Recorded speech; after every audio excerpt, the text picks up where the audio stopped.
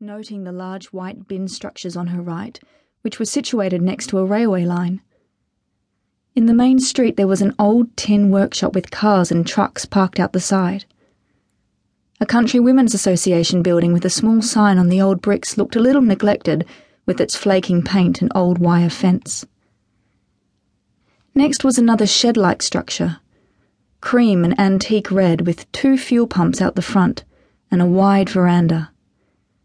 One advertisement offered a Coke and pie special, while another was spinning in the gentle breeze.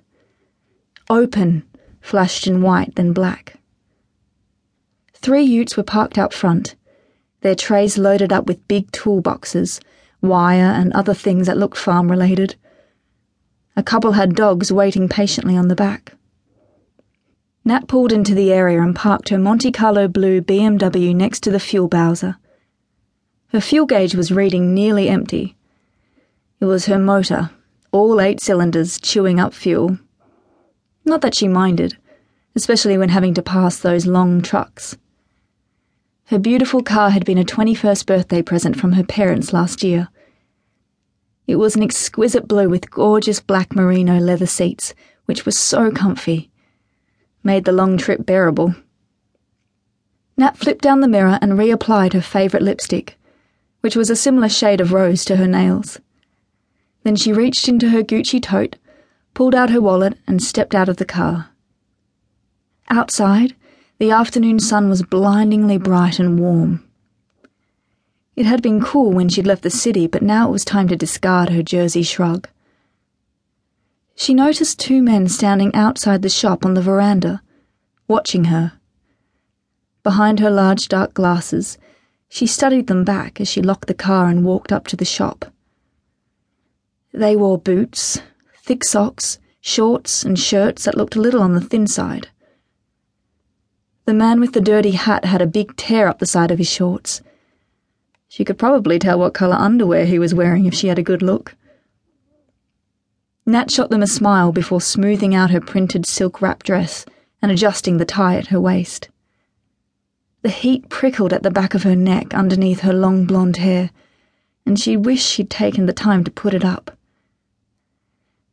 One of her high-heeled sandals slipped on the uneven dirt, but she expertly gathered herself and made it to the cement veranda without a glimmer of trouble. Nat had dressed in her best for her new adventure. She hardly left the house without a good pair of heels, but only now did she wonder whether she looked too different. It seemed that old clothes and worn boots were the go. The men nearby still watched her soundlessly, as if their tongues had frozen. She opened the glass door and walked inside the shop, pushing her sunglasses onto her head. A girl of no more than 18 was serving a man at the counter. Her face flushed as she talked to him. She wore a black singlet, torn denim jeans, and had her hair up in a loose knot. An open can of Diet Coke sat nearby, along with a phone that was making tweeting sounds. The girl was about to put a box of tissues in a plastic bag when she looked up. Her mouth dropped as she spotted Nat. The door opened and the 2 men from outside shuffled in. The man at the counter didn't turn. He was busy signing something. He was also in shorts and boots. At least his shorts didn't show his underwear, Nat thought. "Excuse me, can I get some fuel?" asked Natalie. The girl nodded. Yeah, just turn the pump on." She pointed to a switch on the wall behind her. Someone had written, "Turn off fuel," and underlined "off" 3 times. "This one?" Nat put her finger on it. When the girl nodded, she flicked it on. "Thanks." "Cheers, Jess," said the man at the counter, putting down the pen. Jess stood up straighter and smiled. "No worries. Thanks. See you around." Nat checked him out when he turned around. He was tall and cute. A real-life handsome farmer. This one wasn't like the 2 older guys behind her with scruffy hair and worn clothes.